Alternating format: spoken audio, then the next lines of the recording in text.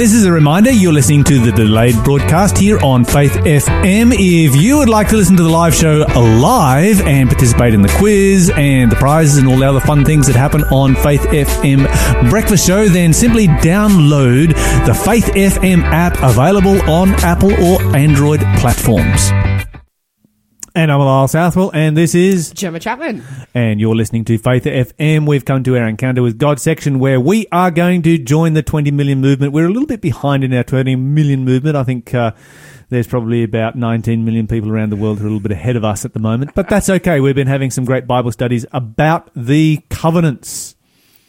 Covenants in the Bible. And look at all kinds of different covenants. Lawson and I have looked at like 15 different covenants, I think. It's just been amazing. I'm pretty excited for the study, to be honest. Good. Excellent. Before we have the study, Gemma, what do you have for us? I have another clue for the Who Am I quiz. We haven't had any answers yet. No. So I've seen the phone ringing, but I have not heard anybody answer it. The prize is okay, still so up run for us, grabs. run us through the last couple of clues that we had. Okay, so the first one was, I was a centurion for the Italian regiment. Mm-hmm. The second clue we had was, I lived at Caesarea. Mm-hmm. And the next clue I'm giving you is, God heard my prayer and remembered my gifts to the poor.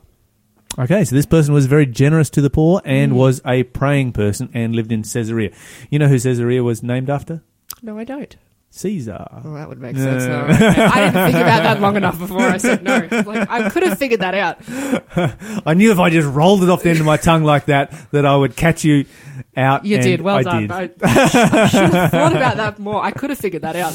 It's kind of, obvious. Wow. But anyway. Okay. I'll switch my brain on a little bit more for the study. All right, so where are we up to? We are talking about the covenants, and we finished off yesterday. We started to talk about the structure of the everlasting covenant, and it more or less has 4 different parts to it: sanctification, reconciliation, mission, and justification.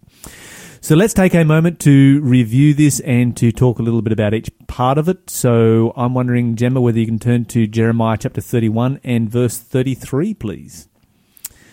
So that is Jeremiah chapter 31, verse 33. There is a real Bible there, you know, right? I really, really love my phone Bible because I can highlight and make notes. This isn't my paper Bible, so if I write things in here or highlight things... That's my paper Bible. You can't write anything in my paper Bible. Exactly, so that's why I'm going to use my phone, because then I can highlight the verses that I like. See, this is my paper Bible that I've had for like 30 years. And how much highlighting or notes can you see in it? But do you have a Bible? Okay, sorry, I have to pause. Do you have a Bible that you make notes and highlight? And No. Really? No. Interesting. Okay, cool. Yeah. Don't have one. Oh. No, it's not my habit. I respect people who that is their habit, but it's not my habit. Definitely mine. Yeah, you've got you've got one of these rainbow Bibles all full of colours and notes and highlights and sticky notes and bookmarks, and I'm one of those people. I like to make notes. Awesome. 31, Jeremiah yes. 31. Jeremiah 31 verse 33, please. Says, but this is the covenant that I will make with the house of Israel after those days, says the Lord. I will put my law in their minds and write it on their hearts, and I will be their God, and they shall be my people. Okay. When we look at this particular verse right here, where is God going to put his law within the passage? Write it on their hearts. Where else? On their minds as well. Minds and hearts. Yeah. And if, God writing his law on your mind is obviously so that you know what it says, on your heart so that you want to, you want to do it. And we talked about this briefly yesterday because really this is what sanctification is all about. God writing his law within us so that as followers of God, we are followers of the law of God. We keep the law of God through his power. So we looked at how the old covenant is obviously keeping the law through, or trying to keep the law through our own power, and is always going to fail. And the new covenant is keeping the law through the power of the Holy Spirit. And so, we've got a reference there to sanctification. It says, then I will be their God, they will be my people. And really what you've got here is, God's desire for everybody. This is what was broken when Adam and Eve first sinned. Because they cut themselves off from God. And the whole plan of salvation, the whole Bible story is all about restoring that broken connection with God. So when you come down to the end of the Bible, down in Revelation chapter 21, when, sin has come to an end, it says, I heard a great voice out of heaven saying, "Behold, the tabernacle," or the living place of God, "is with men. He will live with them. They will be his people, and God himself shall be with them and be their God." And so what began in the Garden of Eden and was broken in the Garden of Eden has now been restored again. And so you've got God with his people, walking with his people in the cool of the evening in the Garden of Eden. You have that being broken. And it pretty much takes you all the way through to the end of Revelation for that to be restored again. And of course, it's restored through the covenant. Okay, verse 34. What have we got there in verse 34? "And they will not need to teach their neighbours, nor will they need to teach their relatives, saying, 'You should know the Lord.' For everyone, from the least to the greatest, will know me already, says the Lord. And I will forgive their wickedness, and I will never again remember their sins." Okay, so we've got an aspect of mission coming through here. "No more shall every man teach his neighbour and every man his brother, saying, 'Know the Lord,' for they all shall know me." And how do people get to know God? They get to know God by other people leading them to God. That's primarily how it happens. What I find interesting about the New Covenant here is that the New Covenant is built around the concept of knowing God. And so right here in Jeremiah, you've got this whole concept of having a relationship with God. And, many people say, well, relational Christianity is a very modern thing. It's been around for about 150 years or so.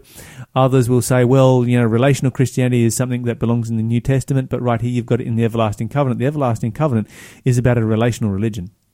It's about knowing God, knowing him as your Savior, your Lord, and your best friend. Finally, you have that line there that says, "I will forgive their iniquity, and their sin I will remember no more." What's that a reference to? I don't know. Okay, so here's a thought. Forgiveness in the Bible, another word for forgiveness is justification. Yeah. So here you've got your sanctification, reconciliation, mission, and justification. So to go through those big words very quickly, sanctification simply means to be made into a saint. Sanctified. Nice. Which is available to every single human being. And, of course, every person who accepts Jesus Christ is a saint in a biblical sense. You do not have to go through a beatification process to become a saint. You simply need to give your life to Jesus Christ, and he makes you a saint. That's awesome. Yeah. That's great. Saint Gemma, right there. Easy. Because Gemma has given her life to Jesus. We can call No tricks, no Saint Gemma. catch. That's right. Wow. And of course, we don't pray to saints. Yeah. We're not going to be praying to, each other because we are biblical saints. That would be weird. We pray to Jesus Christ alone. That makes a lot more sense. That's what the Bible says. So you've got sanctification or sanctification. You've got reconciliation, being, I think we use that word more commonly in the English language today. So, being made right with God. You've got mission.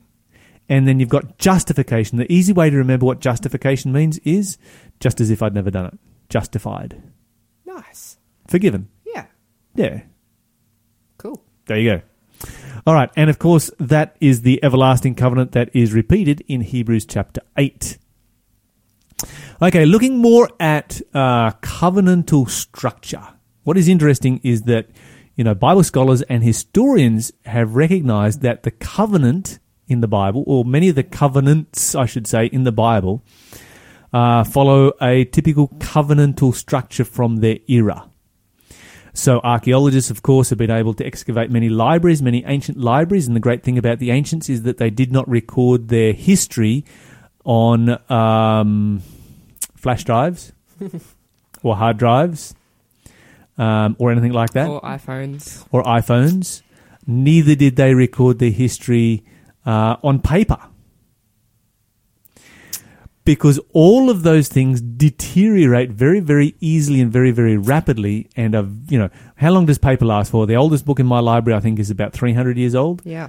And that's pretty impressive. That is. For a book that's made out of paper. Yeah. The oldest piece of digital information that there is in the world. I mean, how many computers have you had crash in your lifetime? Ooh. Oh, many. And, of course, these days we store that information in the cloud. I don't like that, to be honest. And it's kind of Most like... people do. Yeah, and I kind of wonder, all right, that information is stored in the cloud. Is the cloud going to be as resilient as what the ancients did when they stored their information in stone? Yeah, true. You know, cloud, stone, it just does not give me that feeling of confidence. You're listening to Faith FM, positively different radio. But when they invented the cloud, if they'd have called it the stone, I wonder whether it would have had the same marketing ability as the cloud, and it would have portrayed the right kind of a image. I don't like the cloud because it's just not tangible. I don't feel safe with my information. No. But if it's carved in stone... If it was in a stone, I'd feel pretty content. I'd feel pretty safe. Yeah. If I had my information in stone. Absolutely. I've written things that were... I've read things that were written on stone, 2,500 years ago. That's really cool. I've seen things that were written on stone 3,500 years ago. The ones I read were written in Latin. That's a long time. And you can kind of figure out time. Latin a little bit. I didn't know what it said, but you could read the letters. Nice. Yeah. This is really seriously ancient stuff that goes back a long, long, long way. And, you can go to many of these famous rocks today and you can read the message that is there. And has been there ever since. When I was in Ethiopia earlier in the year, there was King Azana's stone, which is personal testimony. Oh, wow. 3rd century. It's like nearly 2,000 years old. And you saw that? Yes. That's so cool. You can go there today and you can read his personal testimony of how he gave his life to God, and he set that stone up, beside the main highway into the capital city of Aksum, so that anybody entering his city was like, I'm a servant of God. This is how I met Jesus. This is how I gave my life to God. Wow. Cursed is anyone who moves this stone. Yep. Hence, the stone is still there, Yep. right beside the highway, sitting under a tin shed in a farmer's paddock, because they will never move it. Wow. They honour the fact that King Azana set that, and just the fact that you can go there and see that, it's like, this is the testimony. Gemma, is your testimony that is stored in the cloud still going to be around in 2,500 years' time from here? Oh, look, probably not. Probably not. I should write it in stone. Maybe you should. That's awesome. It might be an expensive procedure. Maybe, yeah. Okay, but we can read many of the covenants, and covenants were common in those days. This was kind of like a legal agreement. Bit like an MOU, something like that, but with greater legal, more legally binding that. But basically, God communicated to people in a manner that they, in their culture, could understand, and we can still understand it today. So covenants were common, and in the time of ancient Israel, they had a number of parts. You had a preamble, who God is. A historical prologue, it's a big word, which defines their past relationship. Then you have stipulations, laws, and agreements. I will be your God, you will be my people, you will be my special possession, you will be a kingdom of priests and a holy nation. So you've got stipulations and laws, blessings and cursings. This is what happens if you do not keep the covenant. Witnesses. So God is a witness, Moses is a witness, people are a witness, whoever it might be. Special provisions or a sign of the covenant. And in each example, it generally follows this structure. In each example in the ancient world, that's your basic structure of a covenant. Cool. Okay. Yeah, they had a basic structure, so it's kind of like a template. Yeah. So you jump onto your Pages software or other, you can download all kinds of templates that are already there. And if you want to write some kind of... you do a similar thing writing documents today. Doing legal things, you'd look at a template and... Away you go. Copy that same kind of structure. Yep. Cool. Yep. When I want to do something like that, I have my whole page of templates, and you can download any kind of template you want pretty much off the internet, and I just start adding words into the blank spaces, and it comes out looking very professional. And people are like, ooh, wow, he can do that. It's like, no. The trick is templates. I just used the template. And so this is the template that they had back in the day. And so if you look, for example, the entire book of Deuteronomy is a covenant. The whole book. The book as a whole is one is one covenant. Wow. Yeah. It's a covenant of grace. So Deuteronomy is definitely a gospel-centered book. But if you look at the first few verses, you have a preamble. Deuteronomy chapter 1, verse 1 to 5. Followed by a historical prologue, which goes from 1 verse 6 through to 4 verse 43. So the first 4 chapters is the historical prologue. This defines the past relationship between us and God. Then you have stipulations or laws, and you've got about 22 chapters of stipulations and laws. And then you've got blessings and cursings, which is about 3 chapters worth. Of like, okay, you follow this covenant, this will be the blessing you will receive. You reject this covenant, this is the consequence. This is the consequences of it. And then you've got witnesses. And finally, special provisions in chapter 31. So the entire book is just one big covenant. I'd never looked at it like that. That makes a lot more sense. Yeah. Yeah. I'd never looked at it like that either until I found it in this particular Bible study. I'm like, wow. It makes so much more sense. Check that out. Wow, that's really cool. So we're going to look at another example, which is Joshua chapter 24. Let's see if we can find in Joshua 24 a covenant, the structure of a covenant. All right, so what we're looking for to begin with is a preamble, who God is. Why don't you just start for us in verse 1? Then Joshua summoned all the tribes of Israel to Shechem, including their elders, leaders, judges, and officers. So they came and presented themselves to God. Keep going. Joshua said to the people, "This is what the Lord, the God of Israel, says. Long ago, your ancestors, including Terah, the father of Abraham and Nahor, lived beyond the Euphrates River, and they worshipped other gods. But I took your ancestor Abraham from the land beyond the Euphrates and led him into the land of Canaan. I gave him many descendants through his son Isaac. To Isaac I gave Jacob and Esau. To Esau I gave the mountains of Seir, while Jacob and his children went down into Egypt. Then I sent Moses and Aaron, and I brought terrible plagues on Egypt. And afterwards I brought you out as a free people. But when your ancestors arrived at the Red Sea, the Egyptians chased after you with chariots and charioteers. When your ancestors cried out to the Lord, I put darkness between you and the Egyptians. I brought the sea crashing down on the Egyptians, drowning them. With your very own eyes you saw what I did. Then you lived in the wilderness for many years. Finally, I brought you into the land of the Amorites on the east side of the Jordan. They fought against you, but I destroyed them before you. I gave you victory over them, and you took possession of their land. Then Balak, son of Zippor, king of Moab, started a war against Israel. He summoned Balaam, son of Beor, to curse you, but I would not listen to him. Instead, I made Balaam bless you, and so I rescued you from Balak. When you crossed the Jordan River and came to Jericho, the men of Jericho fought against you, as did the Amorites, the Perizzites, the Canaanites, the Hittites, the...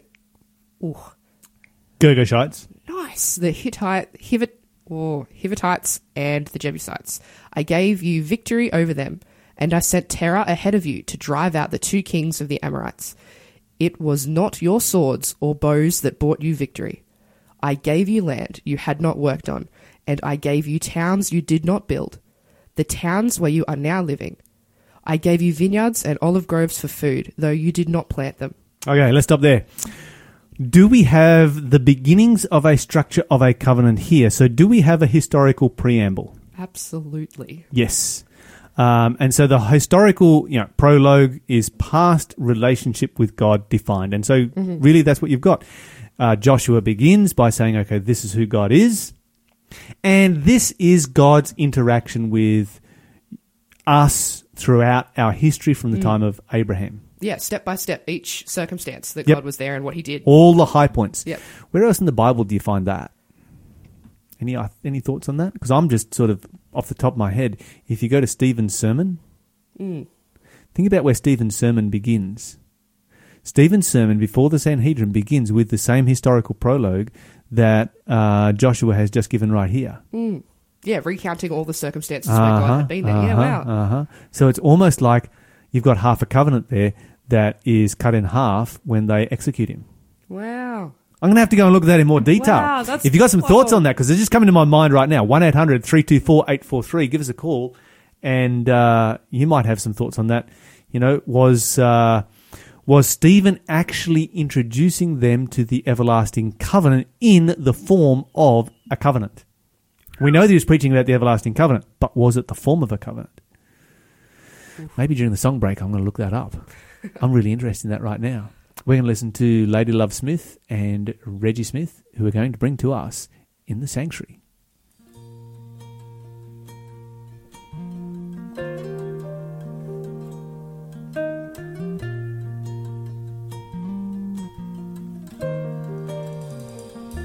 We have a high priest up in heaven. Hallelujah. Oh, hallelujah. He's our defender before the Father, in a temple made by God, not man. Behind the veil, in a place most holy. Hallelujah. Oh, hallelujah. Investigating, he clears the record of those redeemed by his own blood. He's blotting out my sin in the sanctuary. He seals my bond with him in the sanctuary up in heaven. He makes provision for me in the sanctuary. He's purifying heaven's temple. Hallelujah. Oh, hallelujah. In preparation for his returning, for those who love and follow him. He's blotting out my sin in the sanctuary. He seals my bond with him in the sanctuary up in heaven. He makes provision for me in the sanctuary at the mercy seat in the Holy of Holies, in the Holy of Holies.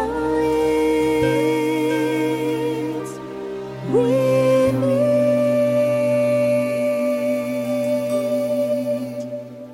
He's blotting out my sin in the sanctuary.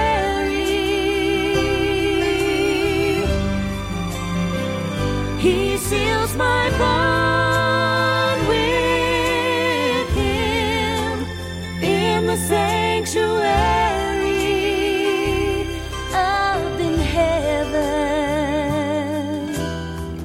He makes provision for me in the sanctuary. In the sanctuary. In the sanctuary.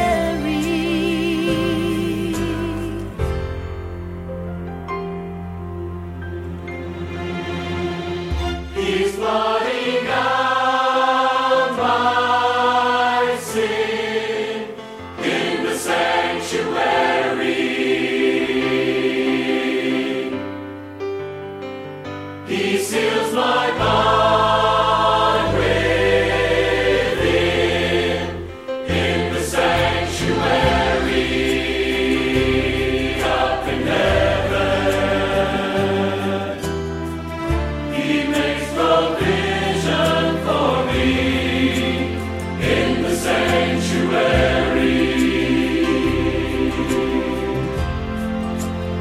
In the sanctuary.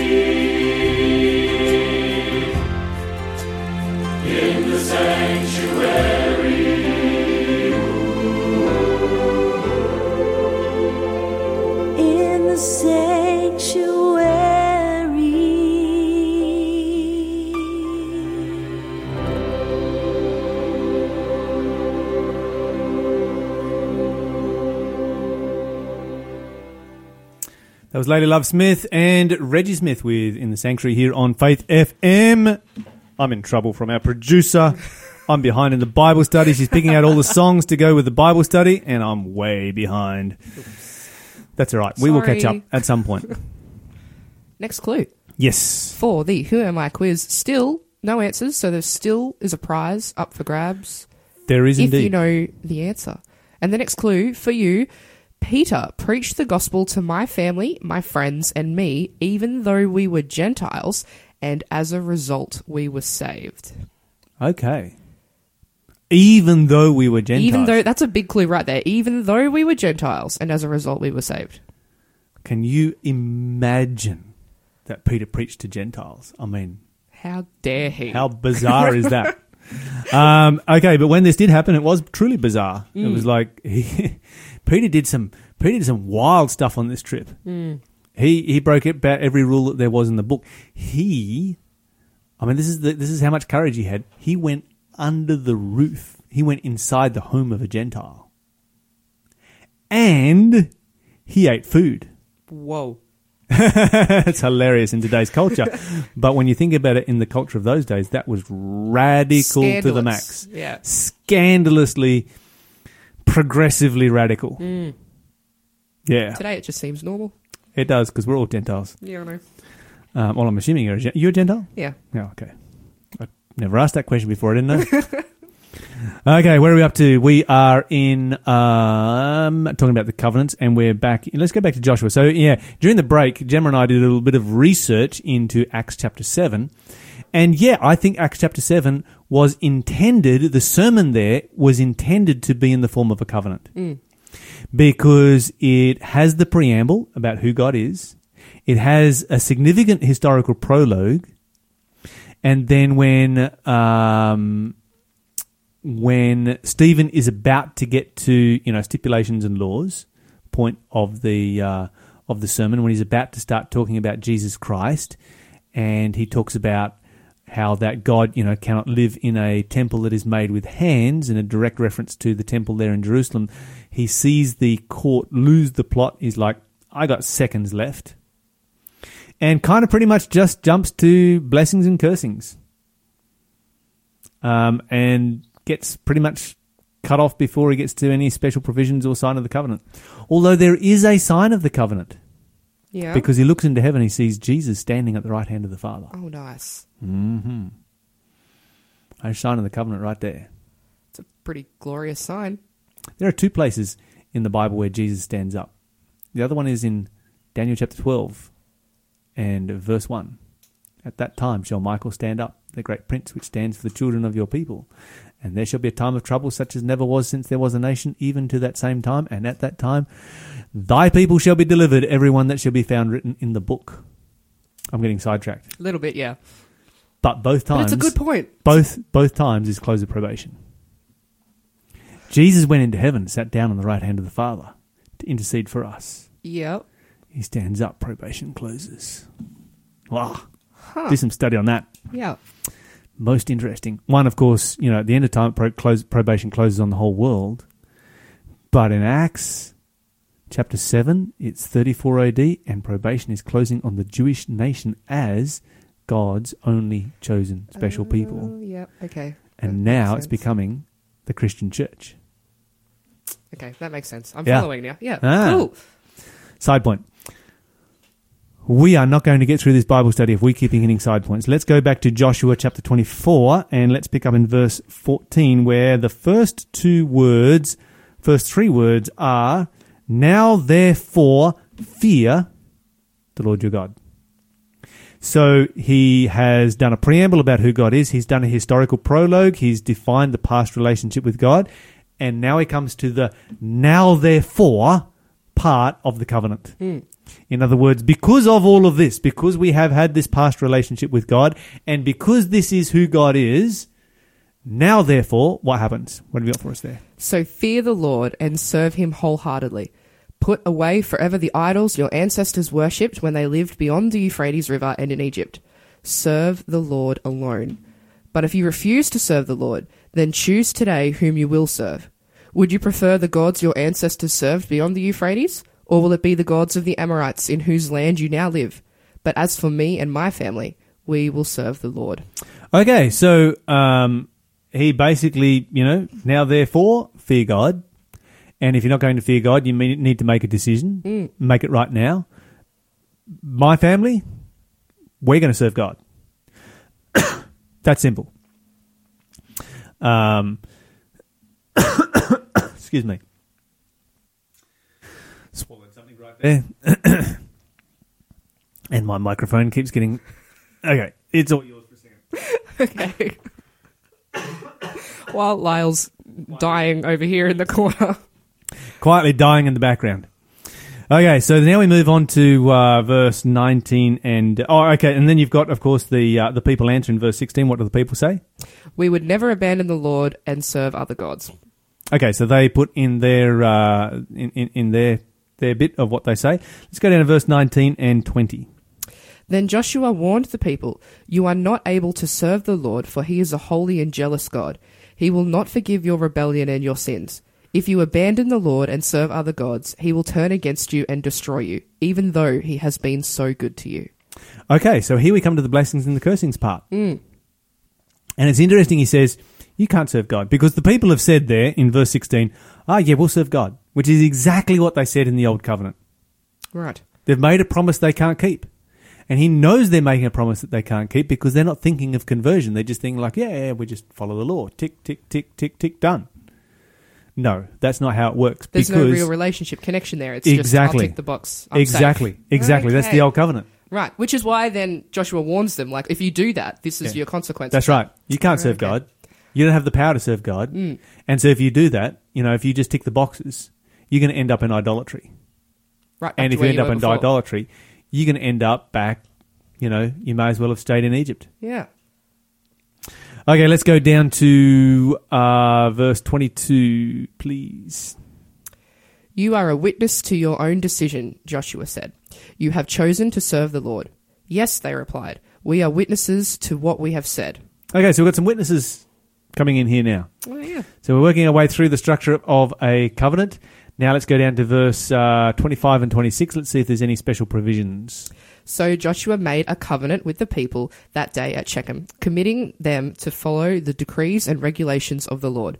Joshua recorded these things in the book of God's instructions as a reminder of their agreement. He took a huge stone and rolled it beneath the terebinth tree beside the tabernacle of the Lord. Oak tree. Oh, really? Yes. What is this translation? What? Okay. My translation is an old 1611 King James Version. Nice. And for the first time ever in the history of translations, mine is easier to understand than yours because mine says oak. And I'm pretty confident, Gemma, you would be able to pronounce oak. Hopefully. O-A-K. It's a 3-letter word. I'm studying a degree. You'd hope I could pronounce the word oak.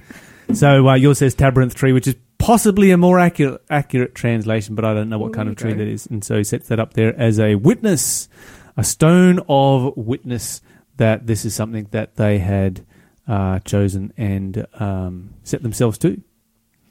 Okay, verse 15, really important verse right there, where they are called to make a decision. And I think this is, this is bread and butter for Bible workers, pastors, ministers, and evangelists across the world, is that you can do all of the great preaching that there is, but if you do not call people to make a decision, they won't make a decision. So why don't you make a decision for Jesus today? This is Crowder, All My Hope.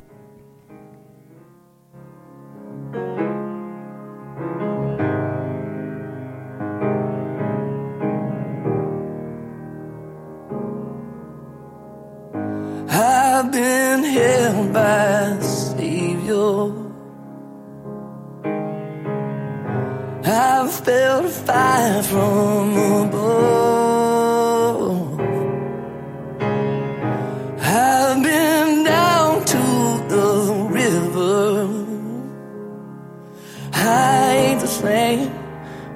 prodigal return.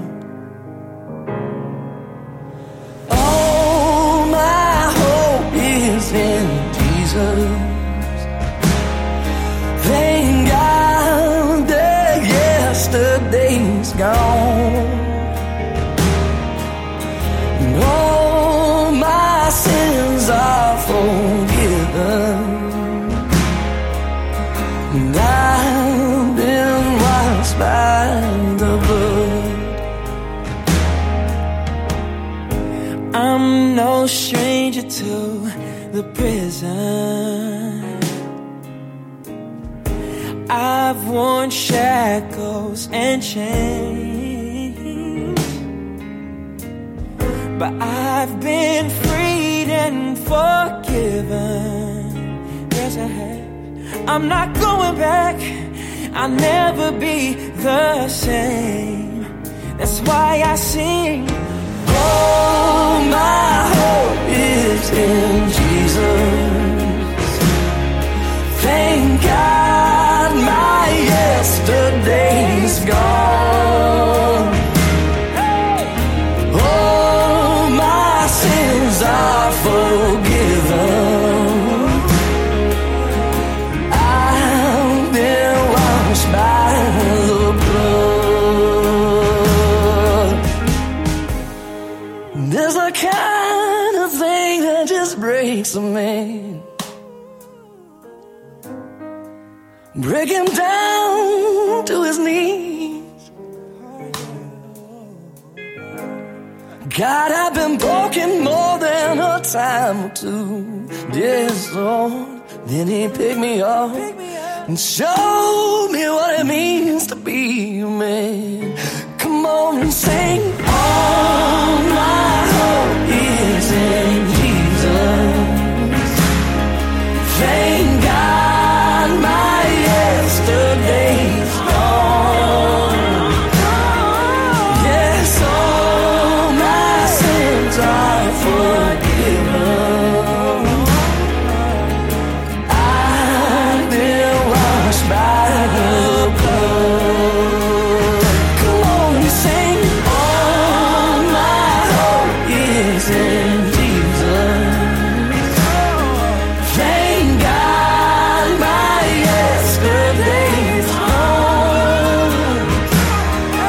Yes, all my sins are forgiven. Oh, I've been washed by the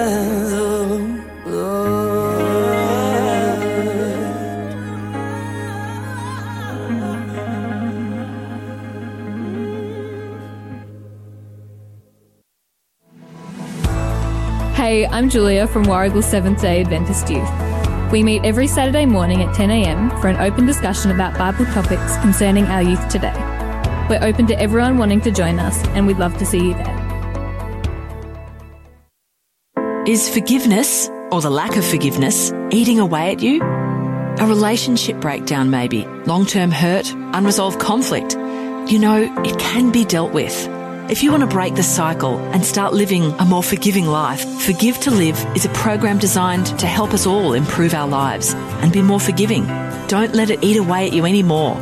If you're keen to discover the power of forgiveness, why don't you take that first step and head to forgivetolive.org.au. You're listening to Faith FM, positively different radio. Deliver me from mine enemies, oh my God. Defend me from them that rise up against me.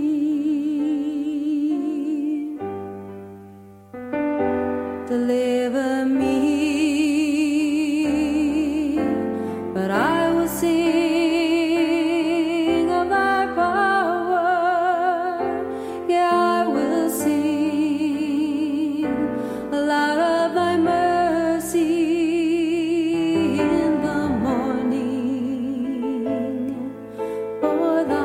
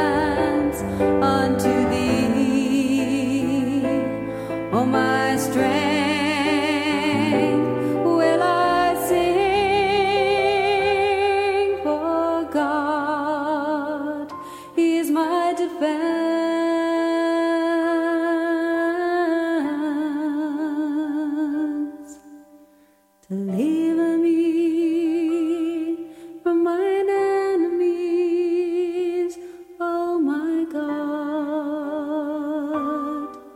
Defend me from them that rise up against me.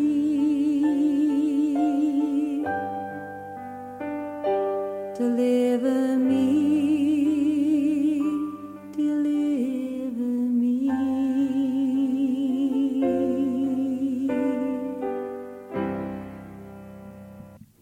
You're listening to Ron and Paddy Valiant with Deliver Me here on Faith FM. What have you got for us there for our next clue? The next clue is, an angel appeared to me and told me to send men to Joppa to bring back a man named Simon. Whose surname was Peter, who lives with one Simon, a tanner by the seashore. Just to finish that little section off. Nice. Yeah, it's one of my kind of always got good trivia to throw into things. stories. It's Favorite stories in the Bible. Okay, what have we got for question of the day, Gemma? Okay, so a question is one that I've always had. Is, if Jesus died on the cross and resurrected, therefore we have grace, why do we keep laws? You know, it's one of those questions that, because of Christian culture, sounds like it makes sense, Yeah. but it doesn't actually. Right. Sorry. Okay. Think about it like this. Before I came to Jesus, I was doing a fine job of breaking the law. Okay. Right? Okay, right, yeah. Why do I need to come to Jesus so I can keep breaking the law? You see what I'm saying? Does it make any sense? Like, oh, great, we have grace. We can, break the law now. No, I was breaking the law before I came to Jesus. I need to come to Jesus so that I can keep the law. Wow. So that I can be a new person. This is what conversion is all about. It's becoming more like Jesus. And nobody's ever going to argue that. Everybody's like, yeah, we become more like Jesus. Well, guess how you become more like Jesus? Becoming more like Jesus is another way of saying you keep the law. Because Jesus kept the law. Yeah, okay. Because Jesus kept the law, and every expression of being like Jesus is an expression of keeping the law. The law is a law of love. It's all about love to God. It's all about love to each other. First 4 commandments are about love to God. The last 6 are about love to each other. And therefore, the whole law is about love. Jesus' life is a way of love. Why would you want to keep breaking the law of God after you come to Jesus? Now, here's where it gets confused. Because there have been those, very, very rare, mostly misunderstood, but there have been those in the past who have proposed the idea of keeping the law so that you can come to Jesus. Right. And that will never work. Law first, then Jesus. Rather That's than right. Jesus, therefore keep the law. Exactly. Okay. And so one is a means to salvation, the other is a response to salvation. Yeah, okay. You see the difference between the two? Yeah. Okay, so salvation by works is where keeping the law is a means to salvation. Salvation by grace is where keeping the law is a response to salvation. Yeah, the means to salvation is where you're keeping the law because you're doing all the right thing because you think you're going to work your way into being saved. Exactly. Yeah, okay. So what happens if you come to Jesus then and refuse to keep the law? Does that make sense? Not really. No, Because when you why? actually stop... Why accept him why? then in the first That's place? right. Because you're just doing the same thing you were doing beforehand. Yeah. Yeah, okay. And isn't the whole point of coming to Jesus to have a better life? Yeah. And an eternal life? And to know Jesus? This is, and so why would you come to Jesus? Like, well, all of the good things that Jesus has offered to me, i.e., keeping the law of God. Yeah. But I'm not going to have having to do with any of those things. So then why have Jesus in the first So place? why have Jesus? Yeah, there's no point at all. Whoa. Mind blown. That's Yeah. awesome. Praise God. Okay, so law keeping is, we keep the law not to be saved, but because we are. Law breaking, on the other hand, is a demonstration that we don't actually want to be like Jesus. Yeah, that we're turning away from what we're trying to get to, the example we're trying to live for. What you say or what you profess with your mouth if it is not the same as what you do, your actions speak louder than words. Yeah. Which is why the Bible says we are judged by our works, because our actions speak louder than words, and we are not judged by our profession, we are judged by our works, the Bible says, because our works are not what saves us, they are a demonstration that we have been saved. And more so, they are a demonstration that the universe can see that we have been saved, because God, obviously, he knows whether we're saved, lost, anyway. Absolutely. He already knows that, long beforehand. Anyway, a few thoughts to think about. This is Sierra Hull, Trust and Obey.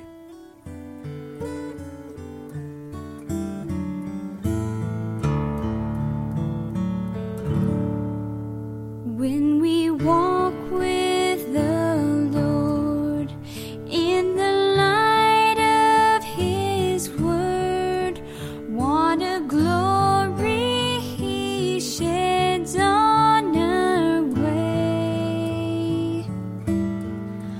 While we do His good will, He abides with us still, and with all who will trust and obey.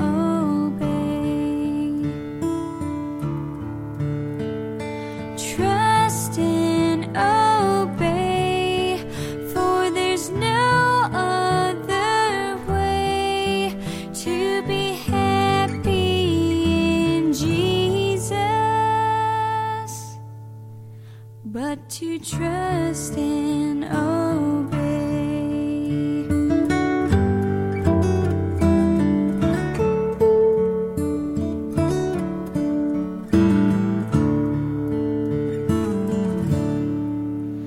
Then in fellowship sweet, we will sit at His feet, or we'll walk by His side in the way.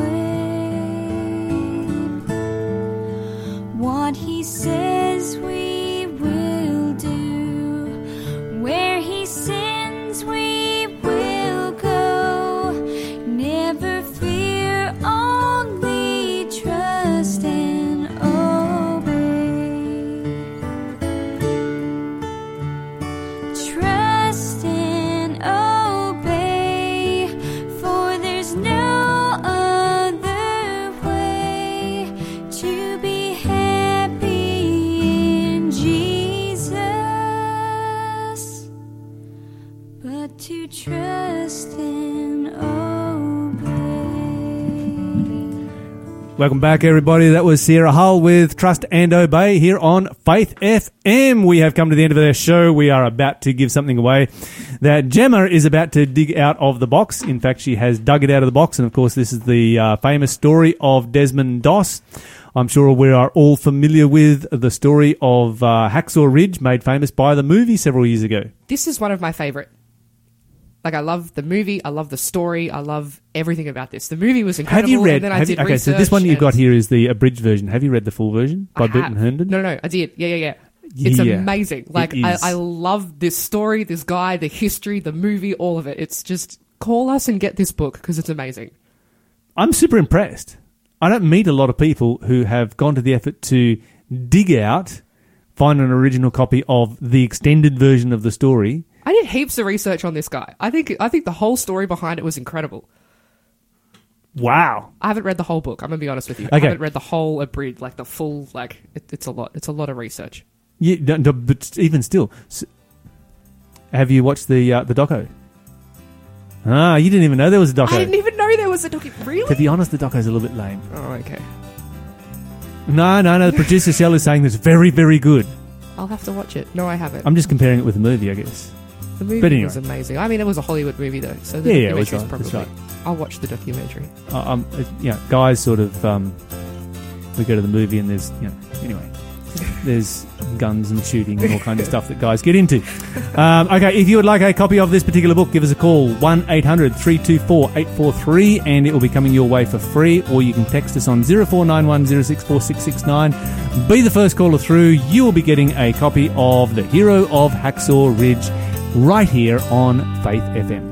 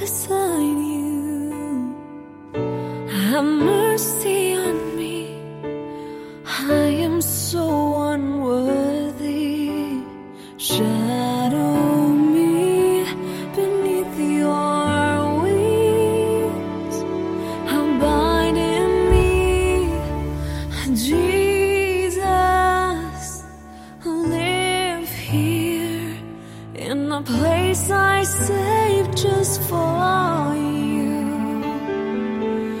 Abide in me, Jesus. Draw near as I wait for you.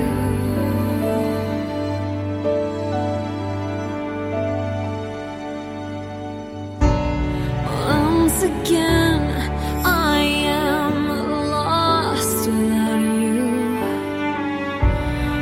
Once again, there's no peace without you. Have mercy on me. I just want to know you. Gather me into your wings. Abide in me, Jesus. Live here in the place I saved just for you. Abide in me, Jesus, and draw near as I wait for you.